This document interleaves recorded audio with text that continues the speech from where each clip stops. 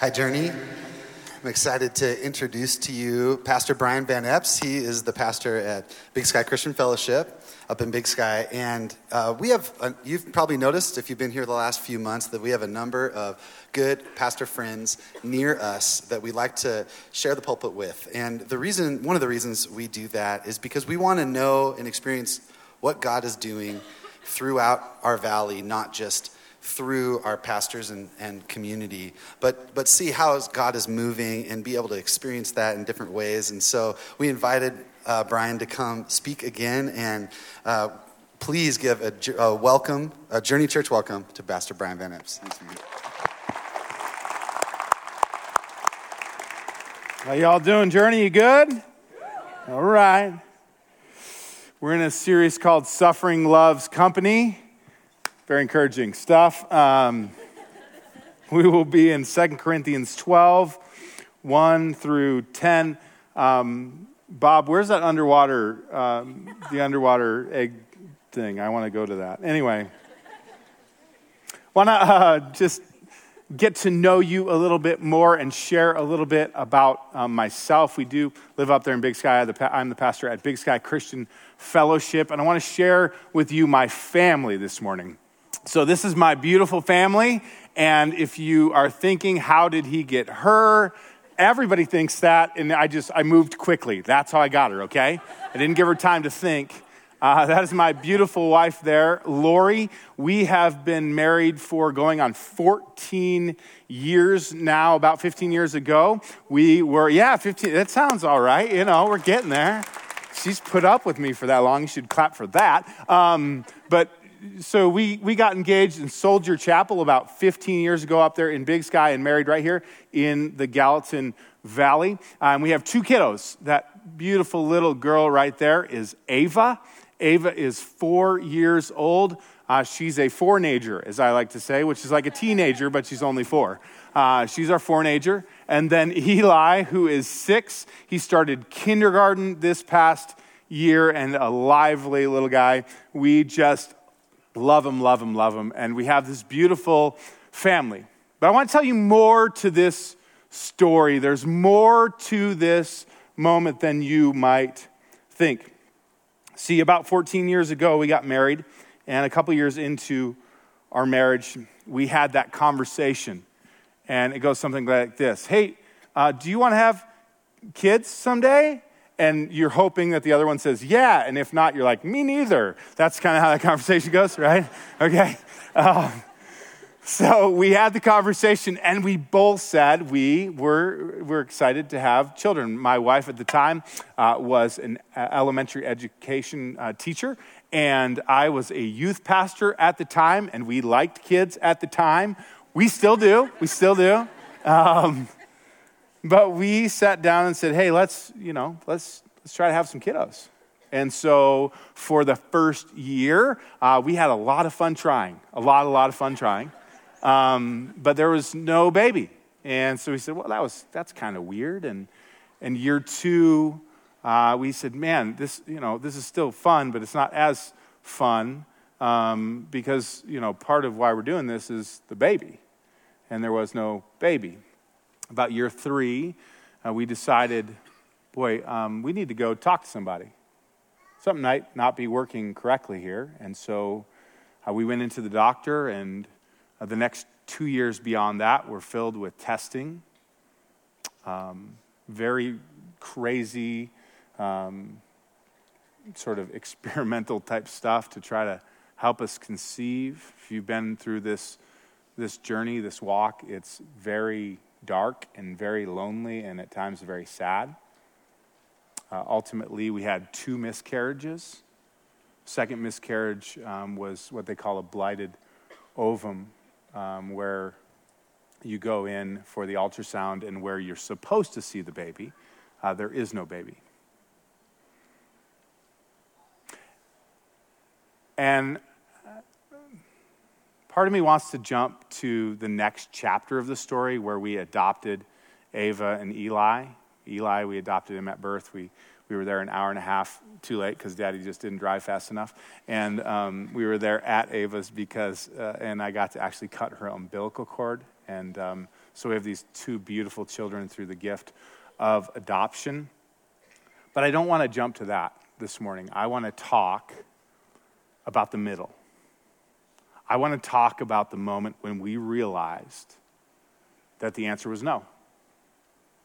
Yes, God still had a plan, like Pastor Bob preached about a couple weeks ago.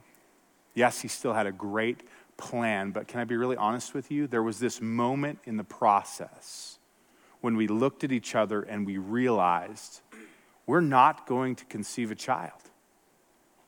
And Lori's not going to get to experience the highs and the lows of pregnancy. She's not going to be able to carry a baby to term, and this isn't in the cards for us. And we pleaded with God over and over and over again. And the answer was no. That's what I want to talk about this morning. There is a plan. There always is a plan. Oftentimes we don't get to see that whole plan, but there are very tangible moments where you beg and plead for something from God, and the answer is no.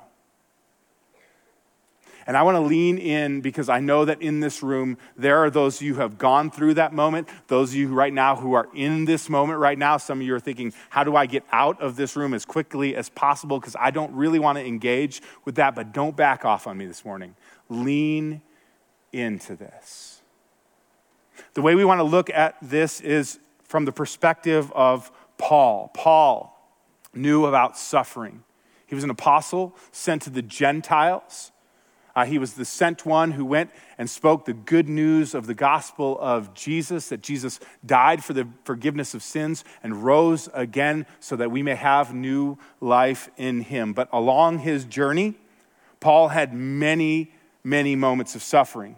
In chapter 11, right before the passage we're going to look at, he says that 5 different times he was given 39 lashes, one less than Jesus. 3 times beaten with rods. He was stoned. He was shipwrecked. Not the kind of stoned you're thinking about. Okay, stoned like with stones, rocks, okay.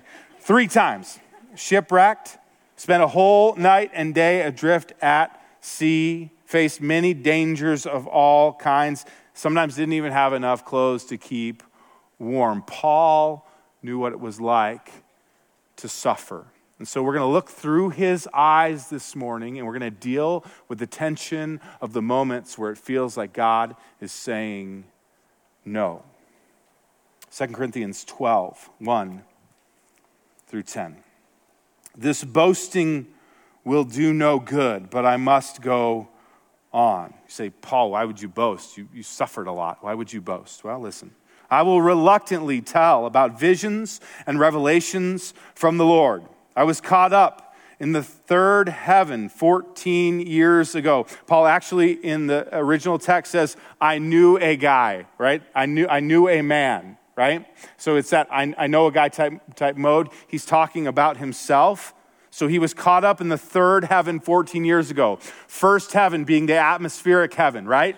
What we see. The 2nd heaven being space, is celestial heavens. And then the 3rd heaven, the heaven where God resides. So Paul says, I got a glimpse of where God resides. Whether I was in my body or out of my body, I don't know. Only God knows. Yes, only God knows whether I was in my body or outside my body. But I do know that I was caught up to paradise and heard things so astounding that they cannot be expressed in words. Things no human is allowed to tell. That experience, it's worth boasting about, but I'm not going to do it. I will boast only about my weaknesses. If I want to boast, I would be no fool in doing so, because I would be telling the truth, but I won't do it, because I don't want anyone to give me credit beyond what they can see in my life or hear in my message, even though I have received such wonderful revelations from the Lord. So to keep me from becoming proud, I was given a thorn in my flesh. This is where I want to focus in on. I was given a thorn in my flesh, a messenger from Satan to torment me and keep me from being proud. 3 different times I begged the Lord to take it away. And each time he said, my grace is all you need. My power works best in weakness. So now I am glad to boast about my weaknesses, so that the power of Christ can work through me. That's why I take pleasure in my weaknesses and in the insults, hardships, persecutions, and troubles that I suffer for Christ. For when I am weak, then I am strong. Heavenly Father, I pray that you'd allow us to lean in this morning to the places of suffering in our lives and in the lives of those around us. Would you speak, Lord, for your servants are listening. Amen. I want to begin by asking you a question worthy of reflection. And this is the question: what messages are you hearing? What messages are you hearing? Anybody got one of these? Check this out. That's a phone. All right. You got one of these? Okay. These little message machines. You might think this is actually a phone, but it's actually a message machine. Did a little research on this week. 18 to 24-year-olds, where are you? Where's my 18 to 24-year-olds? Make some noise, okay? All right. I can check with you on this. I'm going to check with this group right here, okay? All right. You can say no, yes, that's inaccurate, whatever, all right? According to the survey that I was reading, you guys text around 2,000 times a month, about 50 to 60 texts a day. Anybody? Give me some feedback. This girl's like, you're like, way more. You're like, way more. Okay, the guys in the front are like, nah, I just check sports. That's what I do. Okay, right? Awesome. I check the scores. But you're like, that's accurate? Yeah, 2,000. That's how many you're sending, right? And then people are sending maybe back to you. So you're somewhere in the ballpark of like 4,000 to 5,000 text messages coming through a month. 50 to 60 text messages a day. Not only that, right? On this little phone, it dings or it buzzes if you want it to when an email comes in or when a push notification comes in, or it's just trying to tell you like your weekly screen report is up again this week, like, right? It just buzzes. In fact, it trains you so well that you think you feel buzzes in your pocket when you don't actually feel buzzes in your pocket, right? Or you think you hear dings when you don't even hear dings. And so you check your phone frantically, say, oh, I know something came up, and then it didn't. There's science behind this, actually. A little bit of dopamine gets dropped into your system to make you feel good when you hear the ding, when you get the buzz, because you've got a message. Which is why sometimes you hear that ding, you hear that buzz, and you almost anticipate it, and that you get excited about it, and that something like physical happens within you because of this little message machine. And here's the point. The technology is awesome, but the technology is not what gets you excited. You know what gets you excited? The messages. That's why you get the little dopamine drop. That's why you get excited. That's why you're a little bit addicted to this thing, because of the messages that you're sending and that you're receiving, because messages are powerful. Messages are powerful. Proof of this: you're in a text messaging conversation. Somebody, and you're sending someone a really serious text message. And so you send that text, and then you send it off. It's really serious, and you're waiting for their reply, and then you see the 3 dots pop up because you're waiting, right? And they pop up, and they go boop, boop, boop, boop, boop, boop, boop, boop, boop, and then they disappear. And you're like, no! Why did they stop typing? And then they reappear. Boop, boop, boop. Boop, boop, boop. And then they disappear one more time, and you're like, no, because you're waiting on the message, because messages are powerful. So it begs the question, what messages are you hearing? What messages are you hearing? See, Paul was hearing messages because he was dealing with a messenger. Verse 7 says this: I, Paul, was given a thorn in my flesh, a messenger from Satan to torment me and to keep me from becoming proud. See, there's a lot of debate around this idea of thorn in the flesh. What was Paul's thorn in the flesh? Theologians, they debate about this, and some would say, he had something wrong with his eyesight. Maybe he was like partially blind. In the book of Ephesians, the letter to the Ephesians, he talks about how maybe there was something wrong with his eyesight. Some people might say it was some sort of mental illness or some sort of depression. Some people have said it was some particular temptation or sin, or that it was someone in particular. You ever had somebody who's been a thorn in your flesh? Don't look next to you right now, okay? Right? You ever had somebody like that? Some people say maybe it was that, or somebody who was some type of opposition. And here's the reality. We don't know exactly what it was. We don't know exactly what the thorn in the flesh was. What we do know is that it was a messenger. It was a messenger from Satan to torment him and to keep him from becoming proud. And the Greek doesn't always matter, but in this situation, it does. The word messenger there is angelos, which, if you think about it for a second, you're going to hear the word what? Angel, right? So angelos is a word that oftentimes gets translated angel or messenger because, think about it, what do angels do? Well, they do a lot of different things, but one of the main things they do is what? They bring messages. That's right, they bring messages. So think about Christmas, right? So Mary gets this angel that shows up and says, hey, you're going to get pregnant, but not in a typical sense, right? You're going to have God's son. And she goes, whoa, okay. Later, an angel shows up to Joseph and he says, hey, you know that story that Mary was telling? That you were like, okay, whatever you say, Mary. Like, that's actually true. And you need to marry her and you need to take care of God's son. Good luck with that, right? The angel didn't actually say that. That's my interpretation. If you're raising God's son, good luck with that, all right? Ain't winning any fights with that kid. Just saying.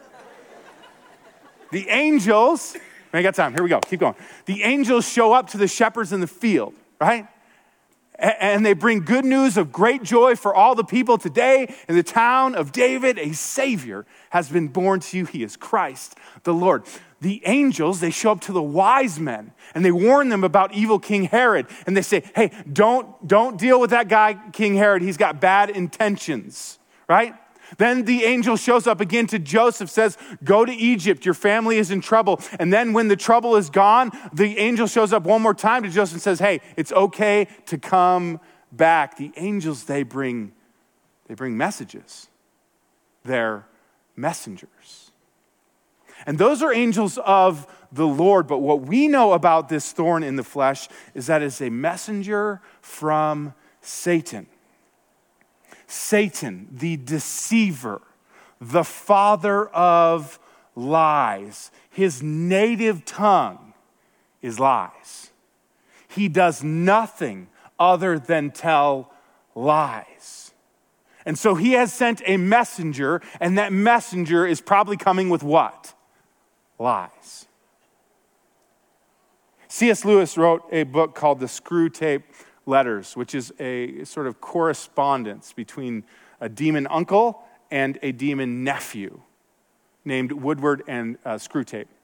And they talk about how to deceive and how to lie to these people that they're trying to take away from God. And in the preface, in the introduction to that book, C.S. Lewis says there's two big dangers that we need to be careful about when we're talking about spiritual things in the spiritual realm. One, to assume that none of this is actually happening, that none of it is real. To assume that the devil does not exist. This is dangerous.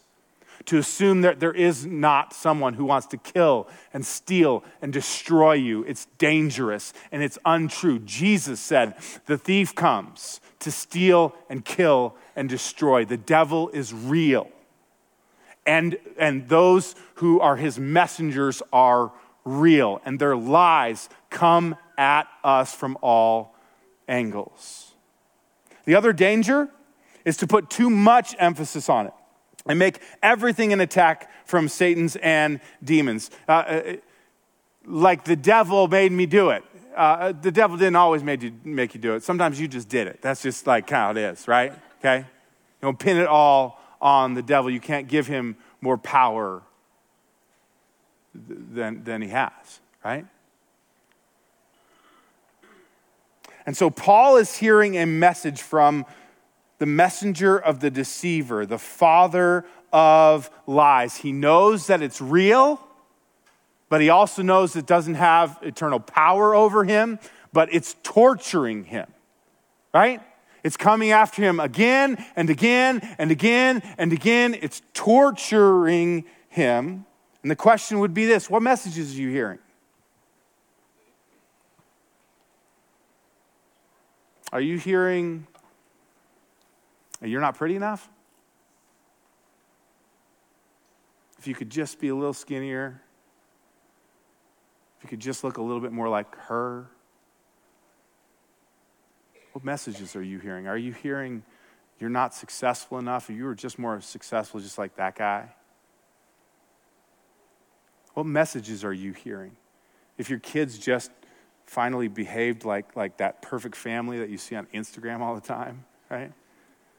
What messages are you hearing? That you're not enough? God could never love somebody like you? You don't have what it takes? What messages are you hearing? Maybe you're hearing these messages. You are good enough, and you don't need any of this. Why are you even here this morning? Like, look around. This is just a bunch of sheep. Bah, right? Oh, you don't need this. You're smarter than this. Seriously, this dude is talking about Satan and demons. You're going to listen to this? You're smarter than that. What messages are you hearing? And we don't even know the messages that Paul is hearing, but what we do know is that he wants God to take them away. And I think when we hear these messages, that's what we want too. When we hear these lies and these deceptions, we don't just want him to take them away, we want a better message. And that's exactly what God does. In fact, he doesn't take away this messenger. Right? You would sort of want, the American thing would be to expect that God would say, no more messenger, right? That's not what he says. God doesn't do that. God doesn't take away the messenger, but what he does is he gives a better message. Why? Because he's the God who speaks. He is the God who speaks. Paul's suffering reveals the God who speaks. Paul needed a better message. He needed God to speak to him, and that's exactly what God did. Notice the beginning of verse 9. So Paul asked 3 times for God to take away this thorn in the flesh, and each time he, meaning God, each time God said, and we'll stop right there because it doesn't even matter what he next says, right? We'll get there, but listen, notice this. He is the God who speaks. He's about to say something. He's not a mute God. He's not a God who doesn't speak. He is a God who does speak. My son Eli asked me this week, I don't know why he asked me this. He asked me these crazy questions. This is what 6-year-olds do. Hey, Daddy, what was the first word in history? And I said, let there be light. If you know your Bible, you go to Genesis, in the beginning, right? In the beginning, God is hovering over the surface of the deep, and then God speaks the universe into creation. Like God's words create all that we know and all that we see. All he has to do is say, let there be light, and there is light. Why? Because he's the God who speaks. Jesus shows up, and John records Jesus' life and ministry, and he begins his record of Jesus' ministry by saying this: in the beginning was the Word, And the Word was with God, and the Word was God, and the Word put on flesh and made his dwelling among us, or moved into the neighborhood. See, the Word became flesh. Jesus came because our God is not silent. He is a God who speaks. Notice the colors of the letters that are about to come after this line. What color are they if you're reading along? Everybody got it? They're red, which indicates that they are the very words of Jesus. Some of you have these Bibles, red letter Bibles, and so all the words of Jesus are in red letters, and the letters themselves are red, indicating that Paul is hearing from the Word became flesh because God speaks. Hagar, and in her suffering we learned that this is the God who sees us. Joseph, in his suffering, in his highs and his lows, we learn that he is the God who is with us. Job, in his yelling at God and in his friends talking to each other and talking to him, we know he is the God who hears us. And in Paul, we hear like this is the God who speaks. So the question is, what have you heard from God lately? What have you heard from God lately? And some of you would say, wait. I know a guy, and he tells me all the time, I hear from God, and then he says some crazy stuff after that, right? Like I kind of pause whenever he says, I heard from God, and you're like, oh, here we go. Like lots of people said they heard from God in history, and there's a good chunk of them that did some really ungodly things after they said those words, I heard from God. So how do we know whether or not we're hearing from God? I want to give you a foundation for that.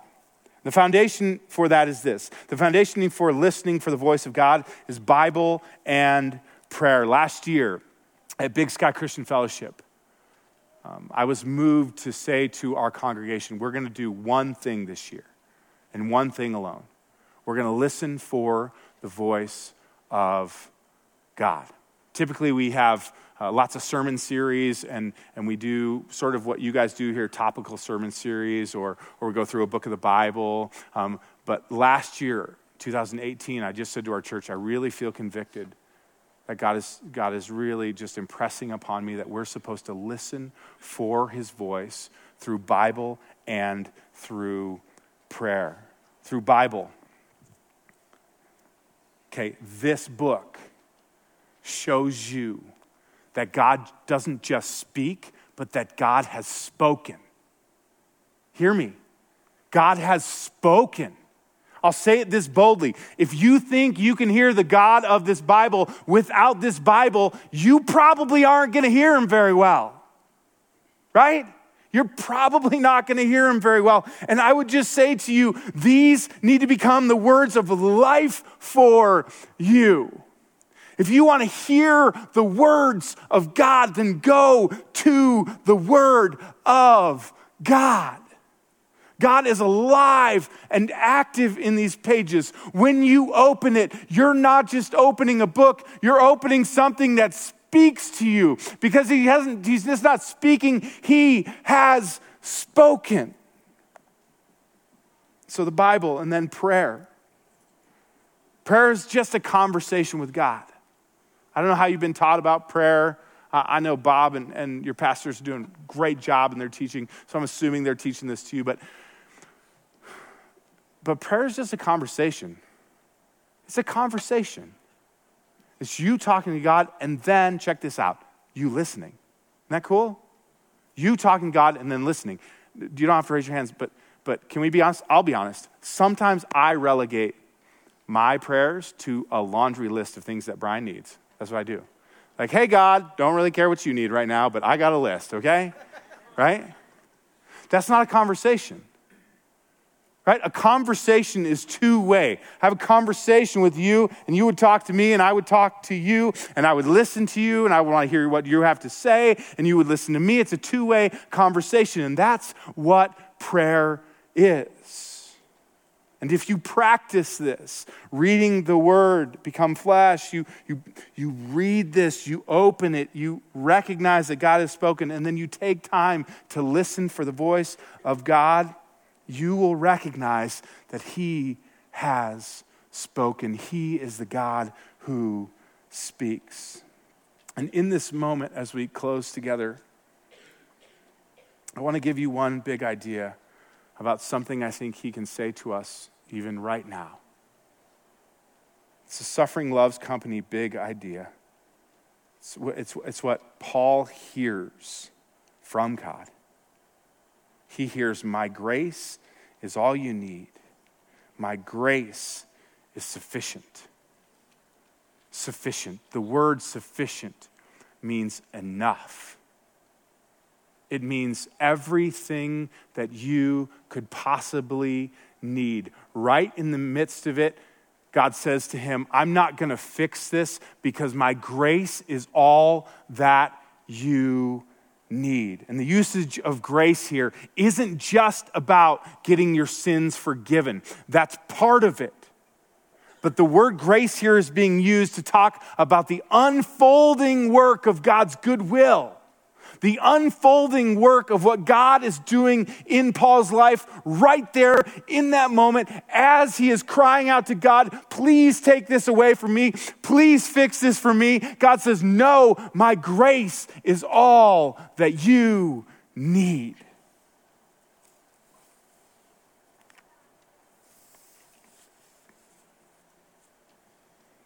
And I want to say this to us this morning. Let me get out of the way.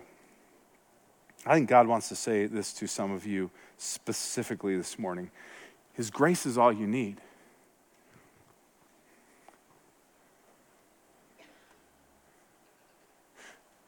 Some of you want it to be fixed. Some of you want a cure, and he wants to bring you wholeness because his grace is all you need.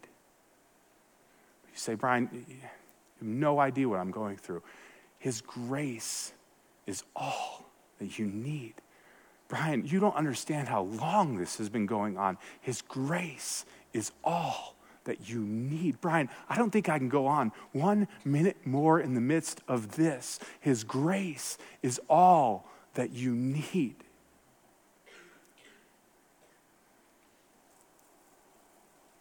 Brian, he doesn't understand. How could he understand? See, Jesus, right before he was betrayed, he went to the garden. And he always went to the garden. And we know this because Judas knew exactly where to find him, because Judas had been with him over and over and over again when they had gone to the garden. And the garden was one of the places where Jesus would go to listen for his Father's voice. So Jesus takes his disciples with him, and he goes to that garden just hours before he was going to be betrayed, just not long before he was going to be nailed to a cross for the forgiveness of sins so that grace may unfold in your life. And he kneels down and he sweats to the point of blood on the ground, and he cries out, God, let this cup pass from me. If there's any other way, he prays it once. And then he bows down again and he prays it a second time. God, this cup of wrath, if there's any other way that it can pass from me, let it pass. And then a third time, he drops to his knees and he says, God, if there's any other way, let this cup pass from me. But not my will, but yours be done. Because he knew God's grace is enough. His grace is enough. His grace is enough for him, and his grace is enough for you. Heavenly Father, make these words come alive in us. Be the God who speaks. God, I pray for those in the room whose relationships are struggling right now, who are feeling brokenness and who are feeling pain and suffering in their relationships. I pray for those whose finances are bleak right now and they don't know how they're going to make it. Pray, God, that you would draw close to them. I pray, God, for those who are struggling with secret sin and temptation in their lives and they just cannot get rid of it. I pray for those, God, who are broken physically right now. Their bodies aren't working, or they have loved ones whose bodies aren't working, and they're crying out to you over and over and over again. God, hear us. And I pray, God, over all of these situations that you know intimately and more, that you would speak. Your grace is all that we need. We thank you, Jesus, that you are not dead, but that you are alive, that the grave could not hold you, that you are a living God who speaks to us. In Jesus' name, amen. Thanks for listening. We hope this time has allowed you to dig out more of who God has made you to be. If you made some kind of spiritual decision today and are interested in what's next, we'd love to connect with you. For more information or to get in touch, please visit journeyweb.net. If you're interested in supporting our ministry, you can give online at journeyweb.net/give. Thanks.